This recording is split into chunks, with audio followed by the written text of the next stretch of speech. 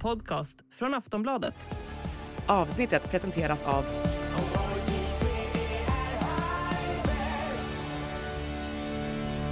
Stödlinjen.se, åldersgräns 18 år.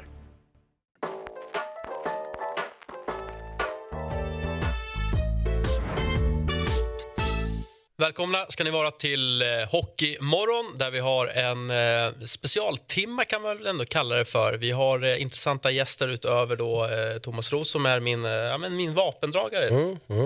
Precis, vi gör ju en superbanding när vi håller på och sen fördelar vi under jul- och nyårshelgen. Så är det. Och vi har både scout och agent på plats. Välkommen till dig Victor, först och främst. Hur är läget med dig? Tack, kul att vara här. Det är jättebra med mig. Snart jul. Lite break från hockeyn här en vecka. Så att spenderar lite tid hemma med familj och barn och sådär. Så att det är prima. Victor Nybladh ska jag säga också. Hela namnet kan vara trevligt. Scout för Boston Bruins är din yrkestitel. Ja, stämmer bra. Och som vi Peter Nilsson, spelaragent. Ja. Välkommen hit. Tack så mycket. Om vi börjar med respektive hockeybakgrund. Vi kan börja med dig Peter. Vad har du för bakgrund innan du blev agent? Född och uppvuxen i Jönköping, HV71, genom ungdomsår och juniorår. Hade något lärlingskontrakt där 2004. Du får lite hjälp på traven här. Om du glömmer årtalen så har vi bild på dig här och din karriär. Precis, HV vann väl SM-guld 2004 va, om jag minns rätt. Och då var jag väl i någon slags så här, lärlingskontrakt och var med på träningsmatcher och försäsong och sådär. Sen var man ju för dålig helt enkelt och platsade inte i det där truppbygget. Och var lite utlånad till Oskarshamn och sen så fick man söka sig vidare. Vad hände i Koko? Ingen fight eller? Nej, men där bröt jag benet på 6 ställen under en fight. Och det brukar vara mitt första råd till killarna som jag representerar. Att jag inte benet. Det är otroligt dåligt för karriären. Vad får man fråga vad som hände? En sån otäck skada? Ja, men jag for in i sargen med en kille ovanpå mig. Så skenbenet gick rätt av och så fick jag 5 frakturer på vadbenet. Så det var rehab i ett år ungefär. Och sen gjorde jag något försök till comeback mot läkarens inrådan. Var det något oschysst som hände eller var det en ren olyckshändelse? Ren otur bara. Är du hämmad av det än idag eller hur ser det ut? Det piper när jag går igenom säkerhetskontroller på Arlanda. Det är det som händer. Jag har massa metall i benet men ingenting som hindrar mig i vardagen. Det är det inte. Och resan då från att du får lägga ner då som du själv kallar för en någorlunda då kanske medioker hockeykarriär till att bli agent. Vad fanns det liksom planer på att bli något annat inom ishockeyn eller vad var det som lockade med hela agentprocessen? Ja, men när man låg med gips från höft till tå ett x antal månader så fick man en hel del tid att fundera på vad man ville göra framöver och sådär. Och då var jag inne på sports management. Att det lockade väldigt, väldigt mycket. Då representerades jag av den agentur jag jobbar på idag. Så liksom började jag prata lite med min chef, eller nuvarande chef, om det. Utbildade mig i 3 år, sports management. Och sen när jag var klar med det fick jag en heltidsanställning där 2010. Och har jobbat med det sedan dess. Intressant. Och Victor, din hockeybakgrund, om vi börjar med den, hur ser den ut? Den är väl ännu mer medioker. Du har ändå en elitprospekt, fast det är väl mer som ledare misstänker jag. Ja, men titta, där har vi ändå Kjellvesta där, 0809, en pinne då fick du ihop där ser jag. Fina Hässelby. Ja, exakt. Det där är ju mot slutet när jag hade ju lagt av innan det där. Alltså, men jag gjorde någon typ av... Ja, du gjorde 5 poäng i din karriär. Exakt. Det var faktiskt så att jag ville gärna spela med min lillebror innan. Vi hade alltid sagt det, att vi ville spela ihop någon gång. Så att han övertalade mig att vi skulle göra comeback i de lägre regionerna. Så det gjorde jag ett litet tag innan jag slutade. Jag slutade spela, har jag för mig, när jag var 21. Då hade jag spelat spelade ändå på elitnivå fram tills jag var typ 14-15 eller någonting. Sen flyttade jag till USA och spelade high school där. Sen kom jag hem och fortsatte spela här i Stockholmstrakten. Sen insåg jag väl någonstans att jag är alldeles för dålig på det här. Och bestämde mig för att lägga av när jag var 21. För det tog fortfarande upp för mycket tid av mitt liv. Även om jag älskade det, så det var liksom så här, okej, jag måste göra någonting annat nu liksom. Så då började jag ju studera. Så jag började studera till jurist på juristprogrammet här uppe på SU i Stockholm. Och så gick det väl så här 6 månader ungefär efter att jag hade lagt av. Det är ändå så här, jag kan inte... Det var skönt i början. För man har lagt ner väldigt mycket tid och energi på ishockey. Någonting drog dig tillbaka? Det blev så. Jag kunde liksom inte... det var för stor del av mitt liv. Så jag började sakna det som tusan. Och då började jag fundera på vad jag kunde göra. Och började liksom snegla, ska jag bli coach, agent som Peter eller scout. Men jag fastnade ändå för scoutbiten. Jag har alltid varit intresserad av spelaranalys. Vad är det som gör en spelare bra, helt enkelt.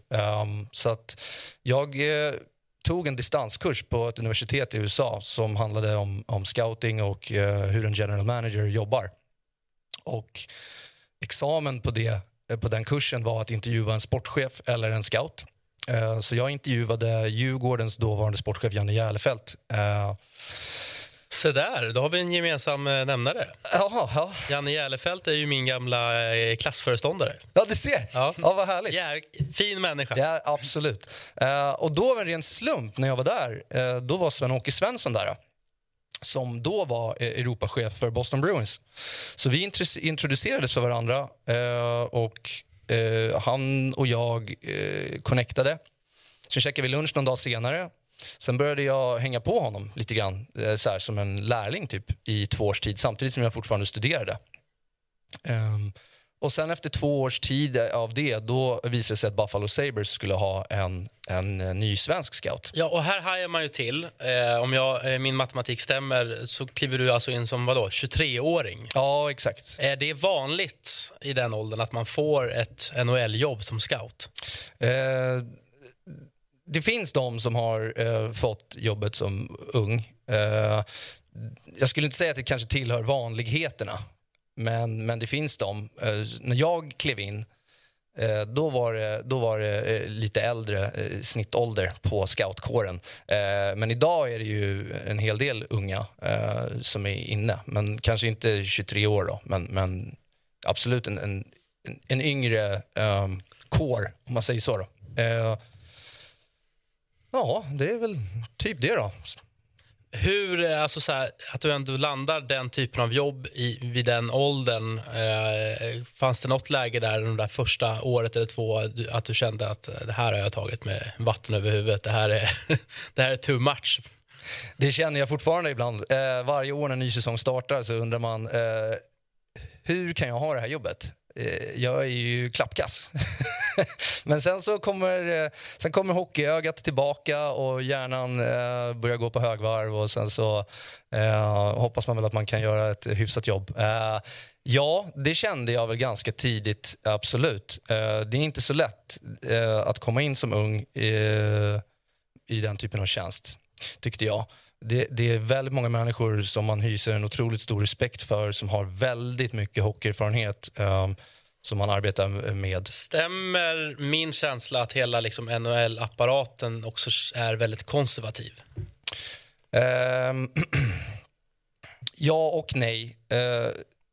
Det är oftast ganska hierarkiskt. Men det är ju lite mer kanske den amerikanska kulturen. Det är inte bara NHL, utan det är ju så lite grann USA fungerar som land. Vi i Sverige har väl inte riktigt den.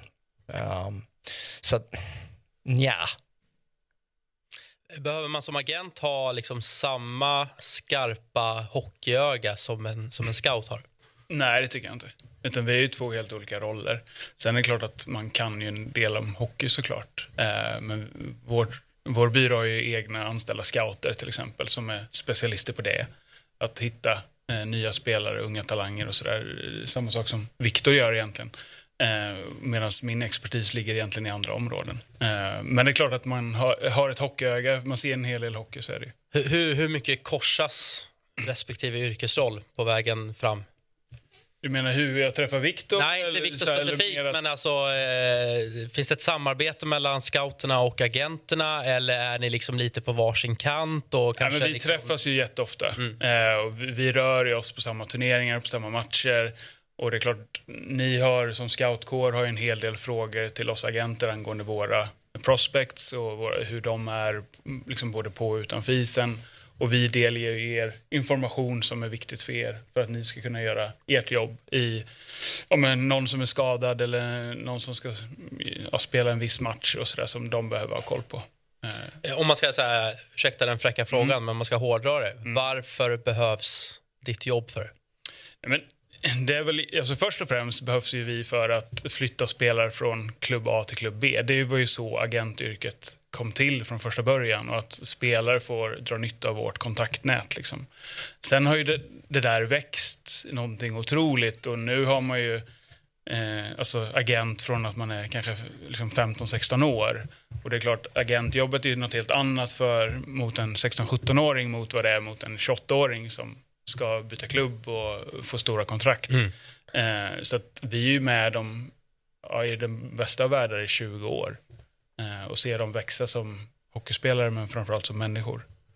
Och det är väldigt häftigt. Ur ett journalistiskt perspektiv, Thomas, hur mycket kontakt sitter du inne med olika scouter och agenter? Ja, men ni är ju jättenyttiga för vårt arbete att få veta hur funkar den spelaren, vad är den bra på? Vi kan ju inte allting, men jag vet ju att scouterna, ni har ju en otrolig databank som ni har tillgång till med varenda 17-åring, 18-åring som ska draftas. Och hur bra är den? Vad är den bra på? Vad är den mindre bra på?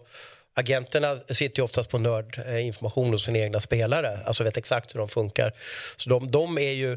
Om jag vore sportchef i SHL eller Hockeyallsvenskan så skulle jag göra en stab av agenter och scouter som hjälper den. Nu kanske agenter blir svårt för ni jobbar ju för spelarnas bästa. Men jag tycker att vi tänker lite fel i svensk hockey som inte... Jag kanske främst med scouter. Att ta hjälp av scouter. De har en oerhörd kunskap om hockeyspelarna ute. Det är när man sitter med luncher på middagar med scouterna och hör om alla deras info de har om spelare. Det kan vara borta i Ryssland eller Slovenien eller Slovakien. Det är uppslagsverk om duktiga hockeyspelare. Jobbar man mycket inkognito, eller vet folk och spelare att du är på plats när du exempelvis scoutar en match i Europa? De vet nog inte att just jag är på plats. Däremot är de absolut medvetna om att det är scouter där och tittar. Främst genom de här gubbarna här borta. Agenterna. Mer eller mindre alla spelare som vi tittar på har ju agent. Och det är inte bara i Sverige utan det är ju liksom överallt. Och de håller ju givetvis sina klienter uppdaterade om saker och ting. Så att de är väl medvetna om det. Framförallt kanske om du är landslagsspelare liksom. Men ska så unga som 15-16-åriga ha en agent? Kan det finnas lägen där ni som agentur säger att nej, men vänta liksom ett år till eller 2 år till? Det finns väl en mognadsprocess också hos ditt barn ändå, tonåringar. Hur resonerar ni kring det? Jag tänker att det finns ingenting dåligt med att ha en bra agentur. Råkar ut för en dålig agent, är det klart, det är ju absolut inte bra. Men du förlorar ju ingenting på att ha en bra rådgivare och en bra agentur som har din rygg i kommunikation med den klubben man är i och sådär. Och framförallt i att utbilda de här unga spelarna i vad som krävs för att bli en elitatlet idag. Och som Victor är inne på, de här topptalangerna, de har ju hur många, alltså 20-25 scouter varje match de spelar.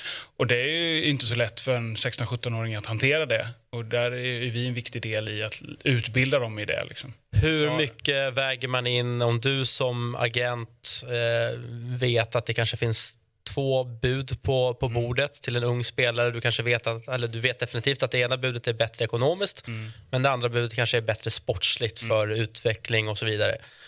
Hur gör man den avvägningen? Vad ska du rekommendera? Det är ju såklart alltid en helhetsbedömning, men det är klart, ju yngre spelarna är desto viktigare är det sportsliga. För att man måste se det långsiktigt. Och att det är inte när de är 21 som de ska känna. Men går du övertyga då, säg en 17-18-åring som kanske får, vad vet jag, 100 000 kronor mer på ett annat bud, men du vet att det är bud nummer 2 som är sämre ekonomiskt, som kommer gynna din karriär på längre sikt.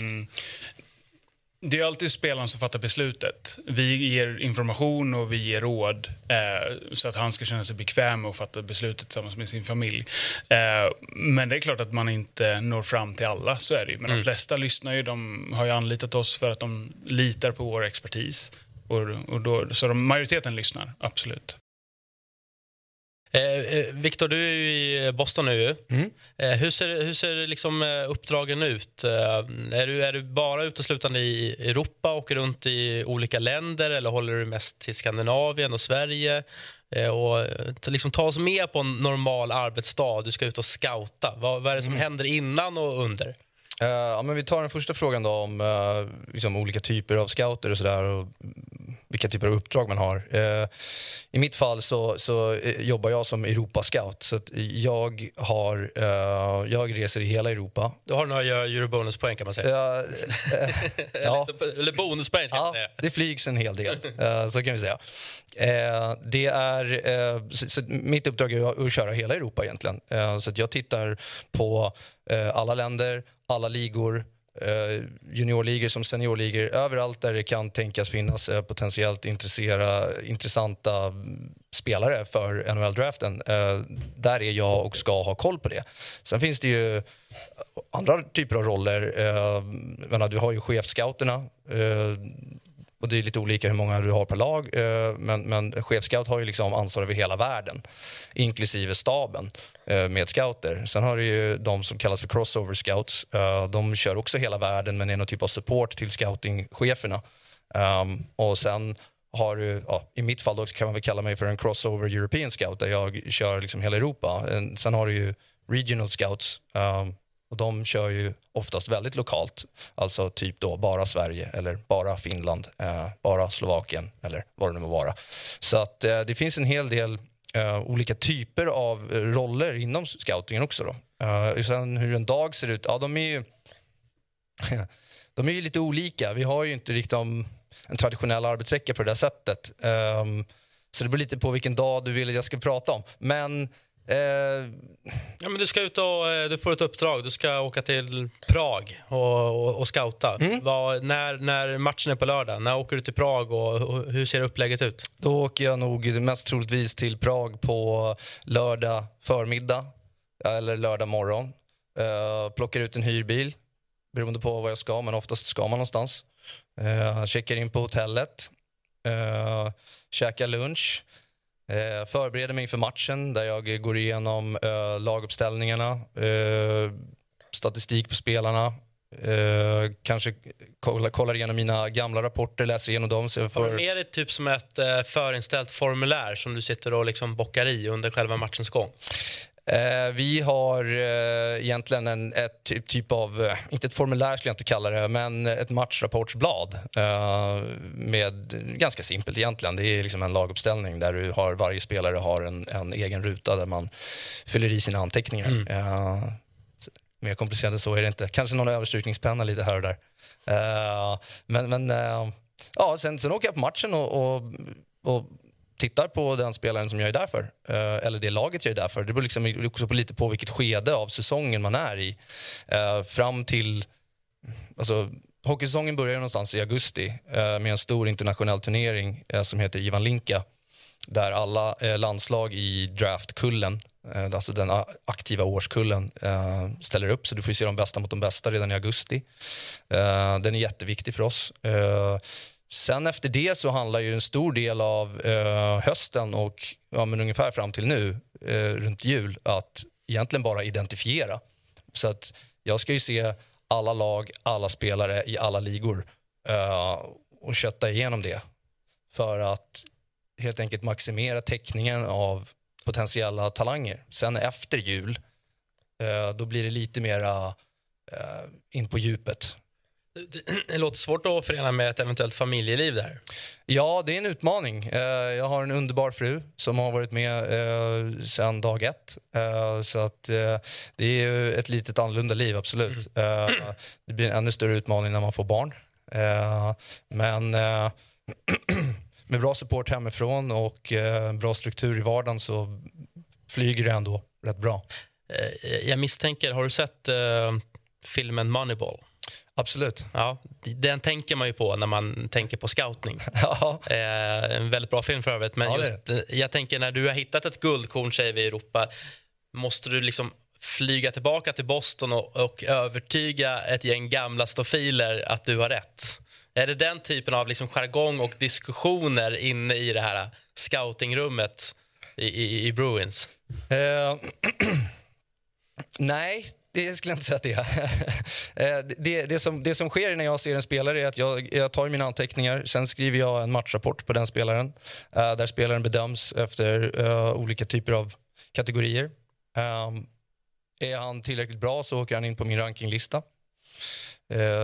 Sen så sen har vi möten, scoutingmöten, som vi har 2 till 3 gånger per år. Plus draften. Och då samlas ju allihopa från hela organisationen. Och alla har gjort samma sak. Skrivit sina rapporter, dragit in spelarna på sina listor. Och sen så ska det där hamras ut under en veckas tid ungefär. Men en klubb som Bruins, som är ändå en klassisk klubb i NHL, hur många scouter mellan tummen och pekfingret har de? Oj, men jag skulle nog säga runt ett 20-tal i världen. Där någonstans. Det skiljer sig lite mellan de olika klubbarna. Vissa har mindre, vissa har mer. Och sen, men det är ju bara rena scouter då. Sen på det har du ju upper management med assistant GMs och GMs och lite såna här andra titlar. Så att, det brukar väl sitta en typ 30 pers i mötesrummet eller någonting sånt där. Och då diskuterar vi ju saker och ting. Sen kan jag inte gå in på hur det fungerar exakt i detalj. Det förstår jag. Then you get sued. Jag funderar på, och det kanske också för tittarnas bästa och lyssnarnas bästa, tittar du bara på inför draften eller kollar du på fria agenter också, det ser överåriga spelare? Vad har du för spetskunskap som du ska förmedla till Boston? Jag har gjort både och. Jag var i Buffalo först i 4 år och där gjorde jag lite både och. I Boston, sen jag kom dit, så har mer eller mindre uteslutande varit inför draften. Så det är draften som blir ett slutmål, kan man säga? Alltså jag gör väl lite grann free agency, men det framförallt ligger på vår Europachefsbord, Per-Johan Axelsson då.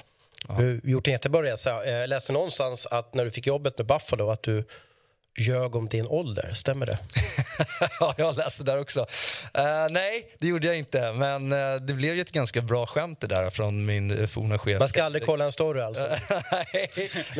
nej, det gjorde jag inte. Eller så kanske han fick min ålder bakfoten, vem vet. Kanske var nervös när du skulle säga 23 och blev 33. Ja. Exakt. Kevin Devine var det som sa det, antar jag. Ja, han är fortfarande kvar i Buffalo. Otroligt härlig människa. Och när man har suttit ute på hotell efter matcherna och stått i ryttargången på hovet, sånt där, så är det underbart att höra alla scouters historier när det kanske liksom blir lite, man lägger till lite ibland kanske, med jag har hört när Håkan Andersson hittade Datsuk borta långt bort i stan i Sovjetunionen där. Och när Christer Rockström tjatade in Henrik Lundqvist till Rangers. Men vad har du för guldbit som du drar i loungen liksom inför de andra scouterna eller polarna? Liksom, vad har du hittat för guldbit där ute?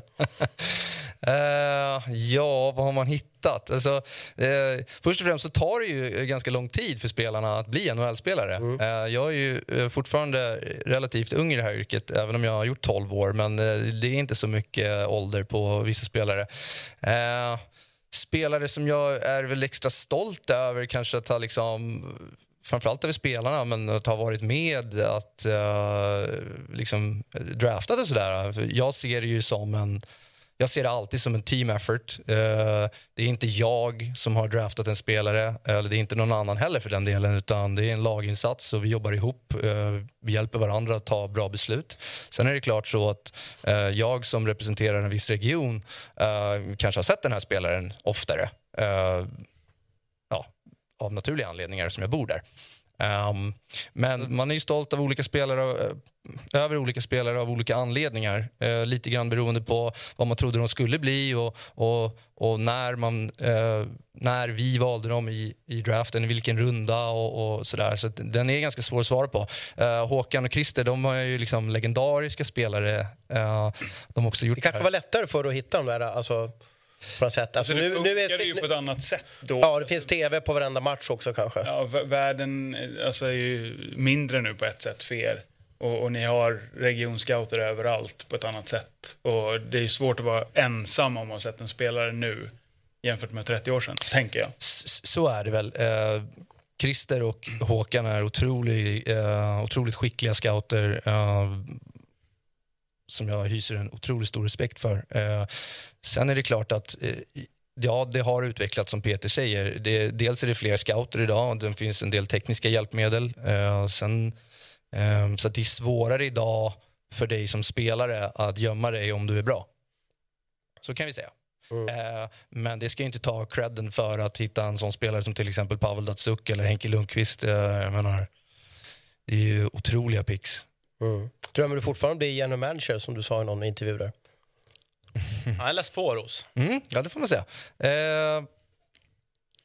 Jag inser för varje dag, varje år jag gör det här hur otroligt smarta och kunniga general managers är i NHL.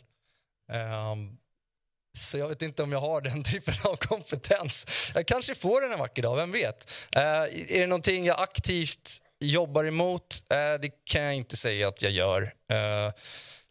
Jag försöker bara överleva år till år och utveckla mig själv. Sen får vi se vad som händer om man får ha ynnesten och fortsätta jobba med det här om ytterligare 20 år kanske. Jag tror ändå att Kekkelainen och Alvin har ju liksom banat väg för att, jag menar, hockeyspelare har vi duktiga som är från Europa i Nordamerika. Nu borde kunna finnas domare och även liksom genom match i framtiden också som kan liksom hel världens hockey liksom då. Ja, man vill ju hoppas det. Jag tror att absolut. Jag menar, Patrik och Alvin då, och Kekkelainen är ju liksom lite banbrytande på det området. Vilket man som europé ändå blir ganska stolt över. Så att vi får se. Tiden får utvisa det helt enkelt. Peter, kring agentvärlden då, hur ser det ut med, måste man vara licensierad? Hur är konkurrensen i Sverige? Hur många är ni? Det är ju det svenska spelarfacket som certifierar oss agenter. Och jag tror att vi i dagsdatum är kanske mellan 50 och 60 certifierade agenter som har den certifieringen. Sen jobbar ju alla på olika sätt och man har kommit olika långt och sådär. Men det är ju en tuff konkurrens, så är det ju. Men det triggar ju bara, det är ju bara kul. Från och med när, alltså åldersmässigt för den som ni vill få in i ert stall, när får ni liksom lagligt sett kontakta en talang? Det är 1 januari året de fyller 16 år. Då får vi ta kontakt med deras föräldrar. Så att det brukar vara en hektisk tid för alla agenter första veckan i januari. Men då innan 1 januari då har man misstänka listan klar redan, att man vet. Ja. Jag tycker det är lite synd. Hur tidigt kan du ringa den 1 januari? Det är ändå nyårsdagen. Jag brukar ringa vid lunch. Men jag vet att det är sådana som hör av sig betydligt tidigare än så. Och jag vet att det är sådana som hör av sig efter midnatt också. Men det är jag inte jag skulle ju vilja att de här hockeygrabbarna som väljer hockeygym då, några månader innan du får kliva in, kunde få ha ett bollplank och rådgivare. Jag tycker lite synd att ni kommer in lite 11:15 på något sätt. Jag tror att det skulle sätta press på hockeygymnasierna att de inte bara kan göra vad de vill med killarna och sen har de stirriga föräldrar som inte har riktigt hjälp där. Så att jag vet inte om det är möjlighet, men där skulle jag vilja justera systemet på något sätt. Jag förstår, och det har ju varit uppe till diskussion i Hockeysverige och även bland agenter. Jag förstår varför, jag förstår det. Det är ingen fråga som vår agentur driver, utan snarare i att kanske dämpa hetsen i form av val av hockeygymnasium, att klubbarna tar ett större ansvar att följa de regler som de faktiskt har att följa, precis som att vi har ett ansvar att följa de regler som vi måste följa. Och det vet vi idag att klubbarna inte gör, och de tar kontakt med spelarna alldeles för tidigt. Och så därför, jag tror inte det skulle hjälpa så mycket att vi kom in i bilden tidigare. Jag tror bara klubbarna skulle skjuta det ännu längre ner i åldrarna då. Så jag tror att det är liksom det blir en hets som går ännu längre ner i åldrarna. Och jag tror inte riktigt på det. Men jag förstår liksom själva knäckfrågan som du ställer. Jag köper det, men jag tror tyvärr inte att det hjälper. Hur funkar det i Nordamerika? När får man ha en rådgivare då? Eller vilken nu tittar man? De tittar ju halvt avundsjukt på det svenska systemet. För de kontaktar ju folk betydligt tidigare. Och det blir ju en ganska ohälsosam situation. Hur ser ersättningsbiten ut? Är det vanligast med 1% på lönen? Hur ser liksom avtalet ut mellan agenturen och spelaren? Är det över flera år? kan det sägas upp eller löper det bara vidare? Tittar du på avtalen som skrivs i Sverige så måste vi använda ett format som spelarfacket har, så att säga. Och där kan spelaren och agenturen alltid bryta det på 30 dagar. Så att det är väldigt fördelaktiga kontrakt för spelaren. Och hindrar kanske oss egentligen att bygga långsiktigt över tid med en spelare, för att vi alltid har risken att... Så man kan bryta det på 30 dagars varsel även om det har gått 4 år in i kontraktet? Ja, precis. Exakt. Däremot har vi ju rätt att ta betalt på det kontraktet som vi har förhandlat den tiden ut, så att säga. Så är det. Och de flesta agenter tar ju då en procentsats på bruttoersättningen som man har förhandlat, tror jag. Just det. Klubbyten är något som fascinerar fansen där ute. Och jag funderar på, vi hade ett program här med sportchefer, så hade vi en årscykel där. Men upplever du att årscykeln har förändrats sista 10 åren? Oh ja. Och här tittar vi lite på det. Och sådär. Jag får en känsla av att kanske då svensk hockey går lite mot Schweiz. Att det blir tidigare och tidigare som alltså storfräsarna byter klubb i Sverige. Om man ska byta klubb. Ja, precis. Både ja och nej. Jag håller med om att det blir... vi blir kontaktade tidigare av klubbarna nu än för 10 år sedan. Absolut. Och när är det? Pratar vi oktober då, eller?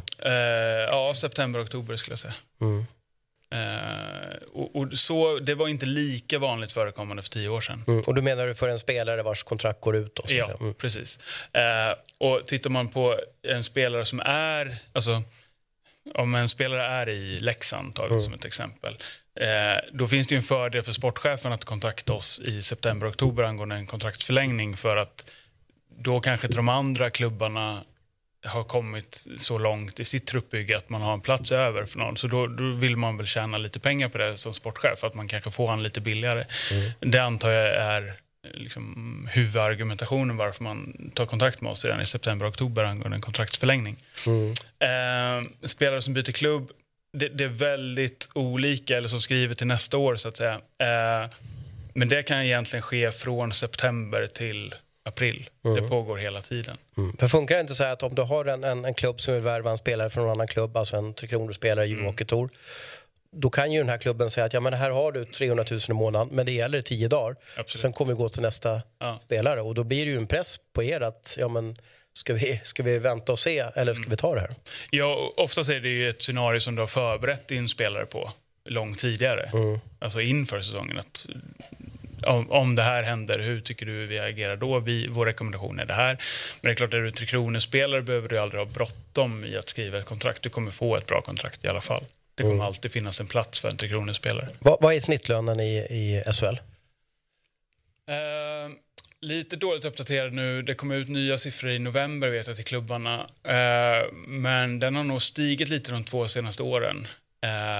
Men har ju stått still i 10 år innan dess. Samtidigt som klubbarna har bara blivit rikare och rikare.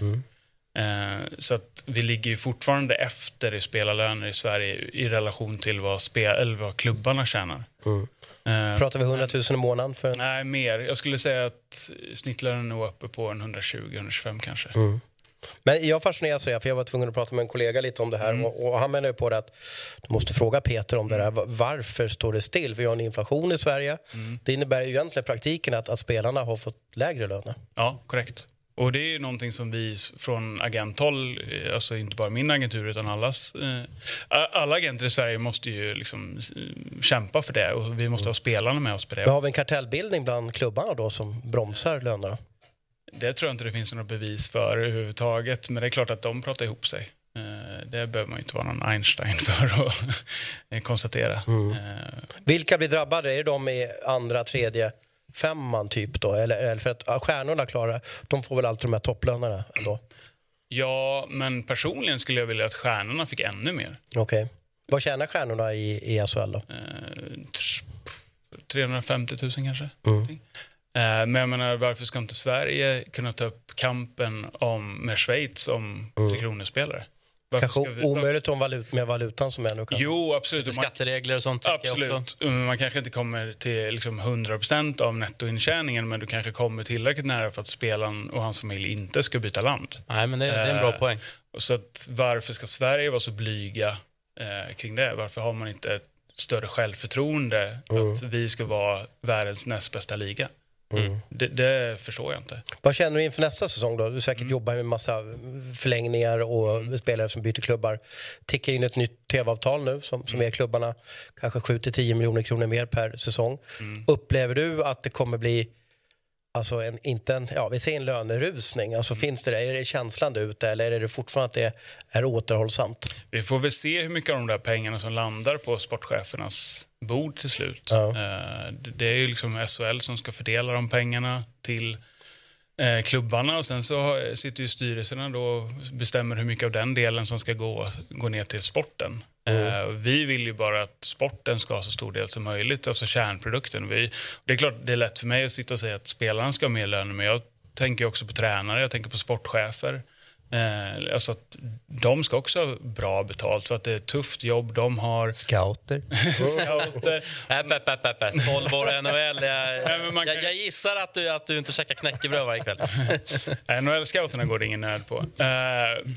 Men att man lägger mer pengar på den sportsliga organisationen. Varför ska tränare och materialare flytta till Schweiz? För det är ju helt galet. Det ska ju vara världens näst bästa liga. Då måste vi ha Europas bästa tränare i Sverige. Representerar ni även sportchefer och tränare? Nej, bara spelare? Ja, mest spelare. Det är ett fåtal tränare, men i stort sett bara spelare. I Nordamerika är det vanligt att mediaprofiler har agenter också. Är du sugen? Ja, precis. Vi får fika efteråt här. Ja, precis. Men vad tjänar en agent då? Tar ni procent av lönen eller hur funkar det? Av spelarens lön då? Ja, precis. Det går ju till, i mitt fall då, vårt bolag. Så har jag ju en fast lön. Ja. Är det samma för alla agenter? Är det Siko som har styrt upp det där? Är det samma procent liksom, om man är licensierad agent? Att man... Jag vet inte vad de andra agenturerna tar ut, men jag kan tänka mig att det är ungefär samma. Runt 3% eller vad är det för något? Jag hoppas att agenterna sätter mer stolthet i sitt yrke än så, än att ta 3%. Man tar lite mer. Vi kan otroligt mycket. 3-5 hörde jag förr, men det kanske har förändrats. Ja, men någonstans där 5 skulle jag säga. Victor, hur viktigt är det att ha liksom ett gott och vasst hockeyöga? Och vad är ett gott och vasst hockeyöga i din värld? Ja, det tror jag. Jag tror att det är, om du pratar om rollen som scout, eller? Ja. Jo, jag tror att det är viktigt att ha ett så kallat hockeyöga. Kanske mer intressant att berätta vad är det då? Vad det är? Ja, det är ju lite av ett så här flummigt ord. Om jag fick definiera hockeyöga så handlar det väl om att kunna se trender i spelet, kunna studera spelet, men också kunna studera spelare och analysera. Alltså jag brukar kalla det för spelaranalys. Alltså egentligen bryta ner en spelare i olika typer av beståndsdelar. Ja, man har hört mycket stories, bland annat när Jesper Bratt blev draftad, att scouterna då, de såg ju han på isen. Men de var lite fundersamma över att han var så lite i växten. Så då gick de och kollade på hans pappas skostorlek.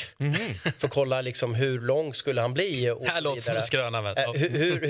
Alltså ni kollar mycket på dem på isen, men hur viktigt är det att känna av dem under en lunch eller en kanske nästan en golfrunda för att göra med hur slarvig personen, hur är han och hur längdmässigt, hur långa är föräldrarna exempelvis? Det vi gör när de är på isen är ju såklart en stor del av jobbet och analysera dem som spelare, men det är ju också oerhört viktigt vad det är för typer av personer. Vad har du för knep för att lära känna människan och inte hockeyspelaren? Jag tror inte att det är egentligen hux flux, utan det handlar mycket om att göra bakgrundsarbetet, och det är ju väldigt mycket telefonsamtal till människor som befinner sig runt spelaren. Det kan vara deras tränare, deras materialare, det kan vara egentligen vem som helst som florerar kring den här spelaren. Sen gör vi såklart liksom intervjuer med spelarna själva för att försöka liksom få den här typen av kontakt och känna lite på dem på det sättet. När det kommer till deras fysiska liksom, utveckling då, om du nämner Jesper Bratt här till exempel, så är det där väldigt reglerat vad man får göra och vad man inte får göra som NHL-klubb. Så att, och det är även om du gör det, alltså det är svårt att, alltså även om du har gener på din mamma och pappas sida, alltså det finns ingenting som säger att personen i fråga ska bli lika lång ändå.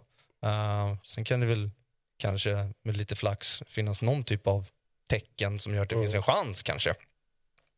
Men det är ett gediget bakgrundsarbete som tar upp väldigt, väldigt mycket tid och som betyder väldigt mycket. Hur mycket spelar det in då? Jag tänker du kanske hittar en supertalang, alltså sportsligt sett, och så träffar du personen i frågan och efter en lunch bara, han är helt bindgalen.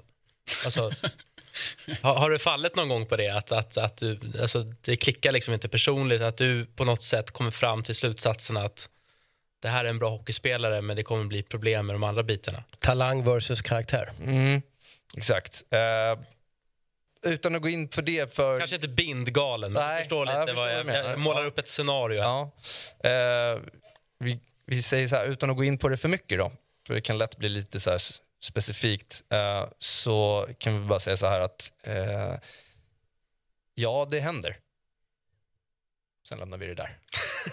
Bra, då fick jag bekräftat. Nej, men jag tycker det var en intressant fråga där med föräldrar. Det är en av de vanligaste frågorna som jag får i rollen som agent från NHL-scouter är: hur lång är hans föräldrar? Det där med Bratt, det är ingen skröna. Alltså det var en oro för Jesper hur mycket tillväxt han skulle ha. Och sen är det ju så här med bindgalen, att det är klart att, om jag talar lite ur ett scoutperspektiv, att det är klart att den informationen lämnas vidare till era chefer på era scoutmöten. Å andra sidan, ni som scouter behöver ju inte jobba med spelaren varje dag. Utan man kan lita på kanske att organisationen kan sudda bort en del om man har en stark kultur i laget och så vidare. För oss som jobbar med en familj varje dag i 20 år så är karaktären otroligt viktig för att vi överhuvudtaget ska ringa till spelaren. För att jag tror att i vår yrkesroll som agenter så spelar det en större roll när vi gör val än vad det gör för er. Eftersom vi ska jobba med en familj dagligen i 20 år. Jag tänker just det där med föräldrar, just när det är unga spelare. Jag har själv en bakgrund som fotbollstränare för många ungdomslag i Stockholmsfotbollen och har sett min beskärda del av föräldrar. Vet du hur det ser ut? På träningar och på matcher, och folk som kommer fram och frågasätter varför deras 8-åring spelade 14,5 minut när de andra spelade 15 minuter och så vidare. Och det är kommentarer, och det är långt ifrån alla, men tyvärr en stor del. Jag kan tänka mig att den biten, när vi helt plötsligt pratar, nu är det ju pengar också inblandat. Alltså, du måste ha brottats en del med ett par föräldrar. Alltså. Men för oss handlar det mer om att utbilda föräldrarna. Precis som vi utbildar spelarna i att vad krävs för att bli en elitidrottsman, så måste vi utbilda föräldrarna också i hur den här verkligheten ser ut. Har de ofta målat upp något form av drömscenario som inte är realistiskt? Jag får en känsla ibland av att det pratas väldigt mycket på läktare föräldrar emellan, och där olika sanningar sprids som i själva verket inte är sanningar. Och då är det ju vårt jobb att förklara för dem om till exempel hur en NHL-draft ser ut och hur scouter jobbar, istället för att de själva ska tro allting de hör på en läktare från andra föräldrar. Så att utbildning tror jag på. Att prata med dem och lära dem också i hur de ska hantera sin sons framgång och motgångar. Det tror jag är jätteviktigt. Alltså det är ju en speciell värld, elitidrott, och kanske framförallt ishockey, för att vårt land, Sverige, är så himla duktiga på just ishockey. Och det är väldigt många föräldrar som har barn som kommer upp och kanske då får spela på högsta nivån som 16, 17, 18-åring. Men där föräldrarna egentligen inte har aldrig haft med elitidrott att göra. Nej, det är det jag tänker. Det är ju oftast Svenssons liksom. Så de har ju typ självutbildat sig med andra föräldrar eller lyssnat på någon ungdomstränare då, vilket absolut ibland kan vara jättebra och ibland är det inte så bra. Sen får man ju aldrig glömma bort det att som i mitt yrke då, och även till stor del i Peters yrke, så det handlar ju ofta om 17-18-åringar. Alltså, gå tillbaka till dig själv hur det var när du var 17-18. Alltså, det händer ju otroligt mycket, dels fysiskt men också mentalt. De mognar som personer, alltså, också även över en säsong bara. Alltså, det är en jättestor skillnad på vissa spelare från när vi börjar i augusti tills vi avslutar med U18-VM i april. Alltså, det händer ju grejer hela tiden med dem. Så att, och det är därför det är så viktigt också att följa upp. Vilken är den vanligaste liksom, föräldramissuppfattningen skulle ni säga? Oj, bra fråga. Vilken bil kan jag ta ut när min son blir NHL-proffs? Ja, exakt. Det är killen som väljer, inte föräldern. Men jag tror, när vi har en NHL-scout här så finns det ju många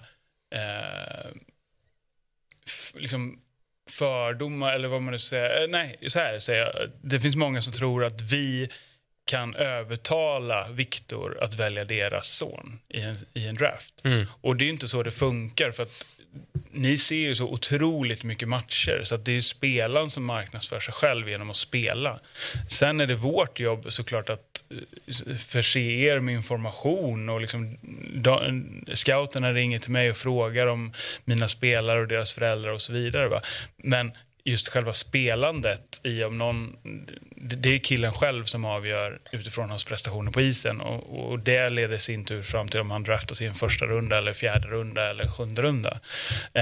Så att det är ganska vanligt att de tror att man kan liksom påverka det mer än vad vi faktiskt Hur spänd är det under en draft? Jag kan tänka mig att det måste vara lite anspänning om du sitter inne på ett par som eventuellt ska gå tidigt. Absolut. Och så vidare. Framförallt för killarnas skull. Liksom. Alltså, det är ju också ett vanligt missförstånd i att man bara tycker att en draft är rolig. Alltså när man är över med killarna, så att de flesta killarna säger efteråt, det där var inte kul. För att du kan så lite om andra spelare, så när du väl sitter där så hörs det namn som du aldrig hört talas om, eller någon som du tycker att du är bättre än går före dig. Ja, och du är ju del av en liksom tradingmarknad. Du är fysiskt på plats. Jag ska inte kalla det för boskap, det är väl elakt, men alltså, den är ju väldigt, om man alltså blickar lite helikopterperspektiv över det, så är det pågår ju en handel, och du är en av brickorna. Bricka i spelet. Och du kan bli vald liksom i någon jäkligt låg runda. Det kan sätta liksom tonen för din karriär. Alltså det måste vara mycket anspänning och nervositet också bland de här unga spelarna. Verkligen. Och det försöker vi ju förklara också du ser exempel på sådana som draftas ganska högt, och sen så faller inte karriären ut så som folk runt omkring har tänkt sig. Och då får man det låta som att det är spelarens fel, men spelaren har inte valt att bli draftad topp 10, utan det är ju någon klubb som gjort det valet. Så att, men det kan falla tillbaka till spelaren. Han har inte motsvarat förväntningarna. Okej, vems förväntningar? Så att det där är en tuff del för unga killar att hantera. De är ju bara de flesta 17 år när det händer. Långt ifrån liksom färdigväxta i skallen. Och så är det draft-rankingar som släppts året runt, och de måste hantera och allt surret kring det. Så att... Som agent, hur irriterad blir man om sin egen klubb tradar bort en bra draftpick? Om det betyder att vi vinner Stanley Cup, så då är det förlåtet. Det förstår jag. Men man kan ändå hamna i en sits, misstänker jag, där alltså, så här, det är klart att om du representerar en klubb som du vet kommer ha ett tidigt val, påverkar inte det lite grann ditt arbete då? Alltså det är extra viktigt den säsongen att liksom träffa rätt, för du vet att ni kanske har inom de 3 första frågorna, så är det ni liksom. Alltså, i den bästa världen så skulle man ju ha massvis av första runder och vinna Stanley Cup och du vet, allting på samma gång. Det funkar ju inte riktigt så. Jag jobbar ju för en klubb som inte har haft särskilt mycket första runder alls så länge jag har varit där. Men det är också för att vi har varit ett lag som har varit och slagits om titeln år in och år ut. Jag har sånt, alltså otrolig respekt, och alltså jag litar så otroligt mycket på mina chefer, så att det är inte min uppgift att lägga mig i varför vi eventuellt tradar bort vissa draftval eller inte. Jag jobbar med det som vi har och sen så försöker jag göra det bästa av situationen med det. Får scouterna någon bonus om ni exempelvis vinner Stanley Cup? Det finns det säkert de som får. Ja, du behöver inte svara personligen, men jag tänker bara att det kanske underlättar om man är en klubb som ibland får känna på Stanley. Det beror nog lite på från fall till fall hur man har förhandlat fram sitt kontrakt, tror jag. Man brukar få bucklan en dag i alla fall, och kanske en ring också. Det kan mycket väl hända. I alla fall en ring. Men du, jag hörde en uppgift. Har bucklan varit i Hässelby, eller? Bucklan har varit i Hässelby. Stort. Jag hörde en uppgift att det blir sista draften i sommar, alltså riktiga draften. Stämmer det, eller? Det är ju otroligt tråkigt.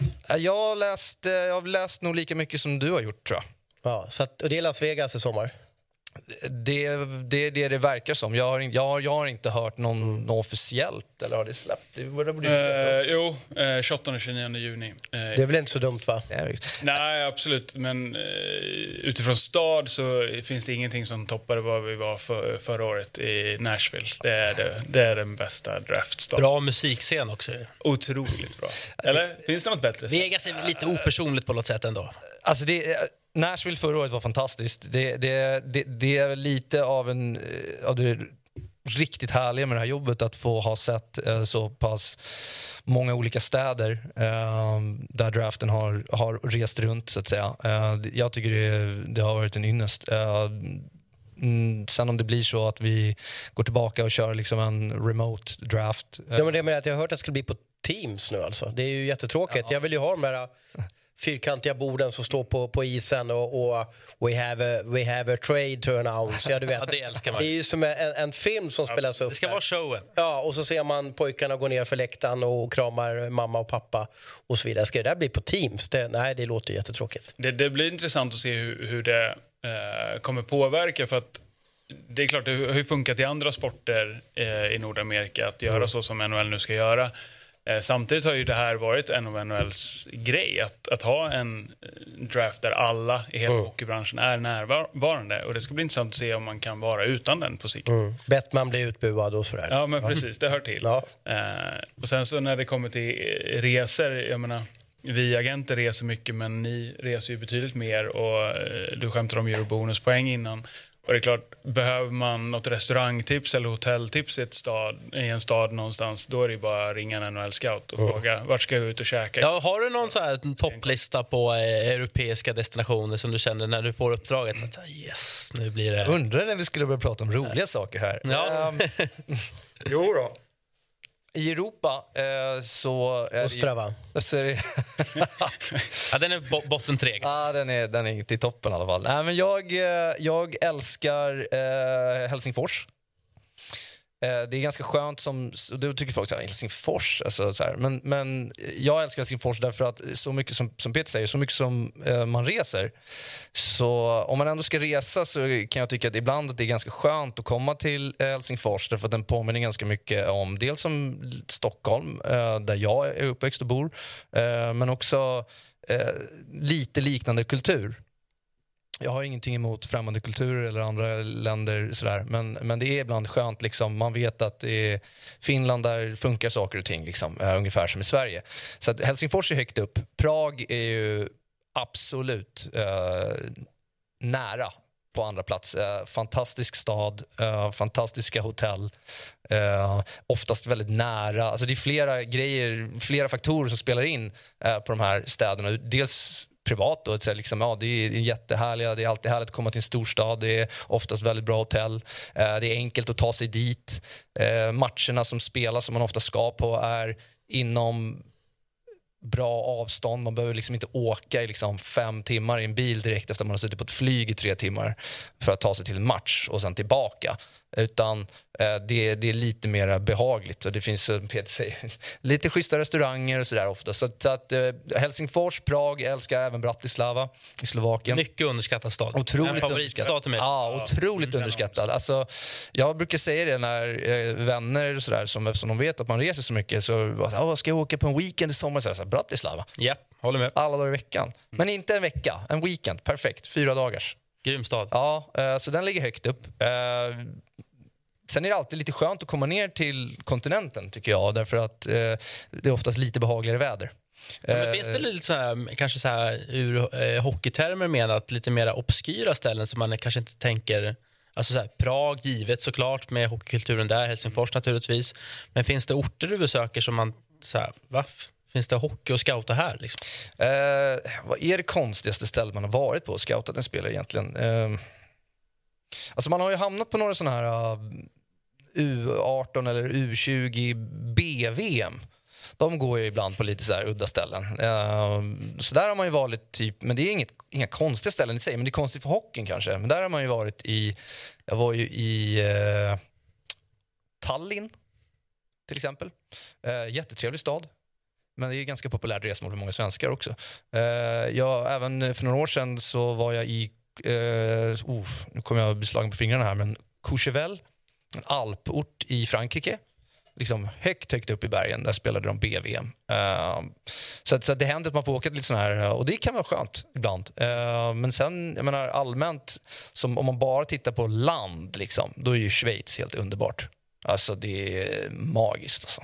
Jag förstår att det finns spelare som... Men som vi säger här i Hockeymorgon, det har blivit dyrt i Schweiz. Det har blivit dyrt i Schweiz och ja, det stämmer. Det är också ett bra land. Det är fantastiskt. Så sen har vi ju fått under senare år här så har det blivit en hel del Tyskland. Eftersom Tyskland har haft en del spelare så har den marknaden poppat upp lite grann. Så att då får man åka en del till Tyskland och där finns det också en hel drös ställen att undersöka och titta på, så att det är ju en av perksen med jobbet, helt klart, att få se väldigt mycket olika ställen. Jag kan ge dig listan. Jag har ju åkt runt många år i Tyskland som Bundesliga-kommentator. Ja, Köln, Düsseldorf, München. Köln, Düsseldorf, München. Ja. Jag har inte varit i Düsseldorf. Älskar Köln, älskar München. Vi får döpa om det här programmet till när och fjärran. Ja, exakt. Berlin är bra också. Så nej, det finns en hel del ställen. Gör det. Men Finland är sån där, framförallt Helsingfors. Personligen en personlig favorit. Peter, kan vi släppa ut ett nummer efter programmet? Istället för att man går in på TripAdvisor så mässar man till dig. Ja. Bra, exakt. Nej. Peter brukar mässa mig ibland när han ska någonstans. Restauranger är Victor jävligt bra på. Ja. Jag brukar säga det. Om jag vore lika bra på att scouta hockeyspelare som restauranger, då skulle jag vara jävligt bra. Alltså. Du, Peter, hur viktig skulle du säga, eller inte viktig för den delen, är TV-pucken för dig? Ja, inte så viktig. Den är viktig så att det är många spelare på samma plats under kort tid. Men det är 3 dagar av 10 månader som vi scoutar spelare. Så att den betyder lika mycket som vilken annan hockeyvecka på året som helst för oss. Det är bara att det är lite som eran Linka Gretzky Cup, att de bästa möter de bästa på samma ställe under samma turnering. Det är klart att det gör ju någonting. Men till syvende och sist det är bara en veckas hockey. Liksom. Och gruppspelet i 3 dagar och sen finalspelet i 3 dagar. Det är 6 dagar på 365 dagar. Så att inte mer än så. Men en häftig upplevelse för killarna såklart. Ja, det och då kan väl jag kommentera där också. Jag tycker ändå att det är viktigt att... För jag har aldrig tittat eller brytt mig ifall en spelare har spelat TV-pucken eller inte. Alltså det är för mig irrelevant. Ja, men den diskussionen har vi haft ofta här. Ja, den brukar poppa upp ju, även i hela Sverige, typ varje år när det är dags för TV-pucken. Så att för mig TV-pucken kanske lite mer något typ av... Alltså TV-pucken är, jag ska inte säga ett bevis, men det är liksom, det är någonting så här, var är spelarna här och nu? Det betyder inte att de är där när de är 18 eller 25 eller så ser jag lite grann på TV-pucken. Det är ju fint sagt, och jag älskar att göra de här Philip Holm-berättelserna som inte kommer med på Hockeym eller TV-pucken och så vidare, men kollar man på statistiken, kommer med TV-pucken så har man chans att komma in på nationella hockeygym. Kommer man in på nationella hockeygym så syns man på den stora scenen. Kommer man in på RIG, alltså regionala hockeygymnasierna, ja, men då tror inte ni tittar på dem lika mycket. Och sådär. Så att statistiken ger ju att kommer du inte in på hockeygym, och för hockeygym är ju nästan TV-pucken ett måste, då har du måste vara skitduktig för att ta det väldigt långt i hockey då. Ja, absolut. Du har ju såklart en poäng i det. Men en viss del i det är ju att hockeyn har så få utövare. Så att det blir ju på något sätt så ändå att det finns många bra hockeygymnasier i Sverige idag, så att de fylls ju på med, det finns inte så mycket spelare över på något sätt ändå som håller en viss nivå här och nu. Men det, såklart har du en stor poäng i det du säger, att, och det märker man ju när man pratar med klubbar när de tar in spelare till hockeygymnasium, att har inte spelaren spelat TV-pucken så sållas man lätt bort. Och det är ju jättetråkigt, absolut. Och där hoppas man ju att klubbarna vara ännu mer noggranna i att inte bara liksom titta på en blankett i om spelarna spelar TV-pucken inte, utan faktiskt ha tid att titta. Men då kommer vi tillbaka till det som vi var inne på innan, att pengar till den sportsliga organisationen, att se till att anlita en scout då, som jobbar med heltid för Brynäs eller Skellefteå eller vad det nu kan vara. Så att man faktiskt kan skippa i den här blanketten utan faktiskt se spelarna själva. Tror ni inom ishockeyns värld att det kanske kommer gå lite mer mot fotbollen, att vi får se lite mera saftiga övergångssummor och den typen av avtal? Menar du i SHL då? Nej, men överlag liksom, ja, svensk hockey i synnerhet såklart, men... Vi hade ju det, jag flickar in här lite, jag jobbade på Aftonbladet på den tiden när SHL eller elitsen på den tiden var ju en kartell. Och då bestämde man ju vad en spelare skulle kosta när man bytte klubb. Men då var det ju en advokat för detta agent som stoppade det, så till att det bröts. Så att övergångssummor i svensk hockey är ju förbjudna. Sen kallar man ju det för, när man går från Hockeyallsvenskan till SHL, för någon typ av utbildningsersättning eller vad man kallar det för. Så att övergångssummor är ju förbjudet. Det är mitt svar på det. Sen får ni ta er take på det. Eller? Ja, jag tror inte att inom en snar framtid att vi går åt fotbollshållet. Där finns väl snarare kanske en diskussion för en annan podd om fotbollen med massa amerikanska ägare för storklubbar, om inte fotbollen kommer gå mer åt hockeyhållet. Det är en bra take. Ja. Så kan absolut. Men det är kanske ett diskussionsämne för... Ja, det är en annan podd. Kanske till våra kollegor här. Vi har ju Fotbollsmorgon. Vi ska sakta men säkert börja runda av. Det har varit superintressant att ha er här. Om vi avslutar lite grann, vad skulle ni säga är det bästa respektive sämsta med era jobb? Du måste se restaurangerna nu. Ja, exakt. Det bästa med att vara scout är att du får jobba med din stora passion. Det är ganska brett då, men det är verkligen det. Jag har hållit på med ishockey sedan jag var 5 år gammal. Varje dag andats ishockey 24/7 liksom, och får fortfarande göra det när man är 35 är ju helt fantastiskt. Och jag hoppas att jag får fortsätta göra det hela mitt liv, så länge någon vill ha mig. Det sämsta med mitt jobb är allt resande.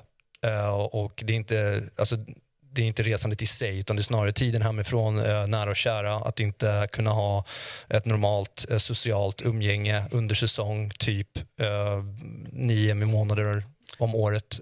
Hur snabb är du i säkerhetskontrollen och hur stor är irritationen mot dem som inte är lika snabb som dig själv?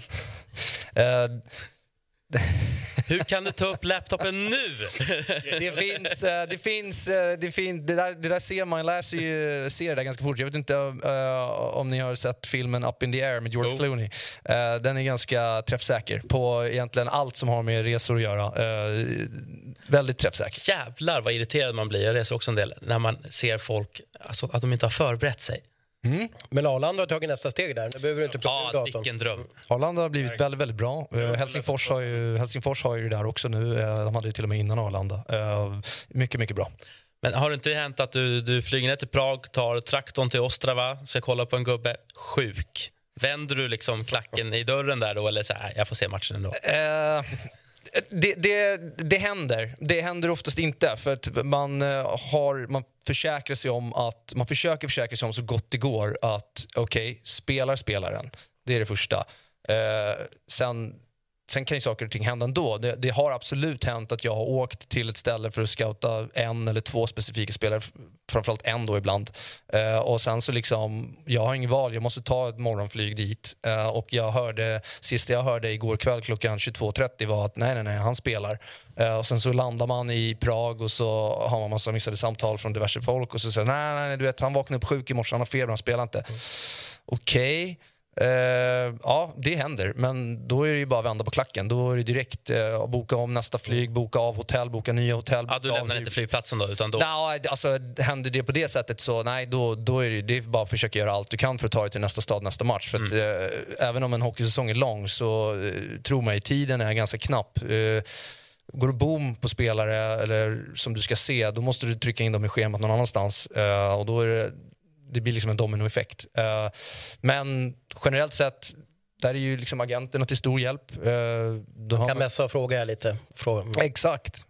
Försöka få någon typ av uppdatering. Sen det som stör oss ganska mycket i Europa är ju att det är många spelare som hoppar mellan A-lag och J20-lag. Och det är ju ibland riktigt stökigt. Jag kommer ihåg en rolig bild från Leksand för något år sedan här när det var hela läktaren där mellan pressläktaren och där man käkar korv bakom där och är fylld med NHL-scouter. Det här var kanske februari-mars när ni oftast får besök från Nordamerika, så att Boston kanske har 5 personer på matchen för att många ögon ska riktas mot Bichel då. Och så blev han struken. Då såg man liksom 40 pers bara lämna läktaren och bara flög in i bilarna och drog därifrån. Det var liksom lite cirkusskott där. Vi är ju lite av en turné som åker runt. Och det är därför återigen, vi har inte så mycket socialt umgänge under hockeysäsongen, så det sociala umgänget man får är ju människor som sitter i samma sits. Andra scouter, kanske agenter, lite sånt där. Så att även om vi inte pratar om spelare eller liksom andra lag eller så vi diskuterar ju ändå väldigt mycket ishockey generellt sett, alltså spelet. Men ni är ju också konkurrenter alltså från olika klubbar. Kan det hända liksom att man får en fråga, hur tar jag mig till den här arenan, så ger du bara helt fel instruktioner, alltså 6 mil åt fel håll. Ja, det skulle jag nog få äta upp sen på någon annan ort. Nej, man försöker vara behjälplig så mycket man kan och det går liksom. Men vi pratar ju aldrig om liksom spelare. Nej. Eller vad vi tycker om en spelare eller någonting sånt, aldrig. Men vi diskuterar gärna hockey och hjälper gärna till ifall det är någon som har hamnat i knipa eller undrar någonting. För att jag tror att det får man tillbaka sen. Vad skulle du säga, Peter? Bäst och sämst med ditt yrke? Men det sämsta är väl bara kopiera Victors svar rätt av. Bristen på socialt liv under delar av säsongen. Och såklart att det går ut under perioder över liksom tiden som man hade velat spendera med sina barn och sådär. Det bästa är ju såklart det som du säger, att det känns ju knappt som ett jobb. Att man har aldrig liksom någon måndagsångest eller sådär i att nu börjar en ny arbetsvecka, utan det är hur kul som helst. Men för att addera någonting så är det ju komplexiteten och kontrasterna i att stå en fredagkväll på Ritorp och frysa fötterna av sig och kolla på någon J18 eller J20 fight för att några dagar senare vara i en NHL-arena och se på sina klienter där. Så att den kontrasten tycker jag är hur häftig som helst, för att det är hockey fast på helt olika världar. Det tycker jag är häftigt. Intressant. Jag måste säga efter den här timmen att jag är sugen på att både bli scout och agent. Ja. Första hybridvarianten kan jag tänka mig. Ja. Det var jäkligt kul att ha det här och spännande att lyssna till era stories. Jag hoppas att våra vägar korsas igen. Ni kanske kan komma tillbaka framöver någon gång. Så ska vi snacka mer om agenter och scouter. Det är dags att runda av, Thomas. Ja. Jag kämpar på bra idag. Du. Ja, vi syns ju på JVM också, Slisa. Det gör vi, absolut. Tack för att vi fick komma. Ni var så välkomna. Tack för att ni också valde att titta eller för den delen lyssna. Mera Hockeymorgon kommer till er också senare.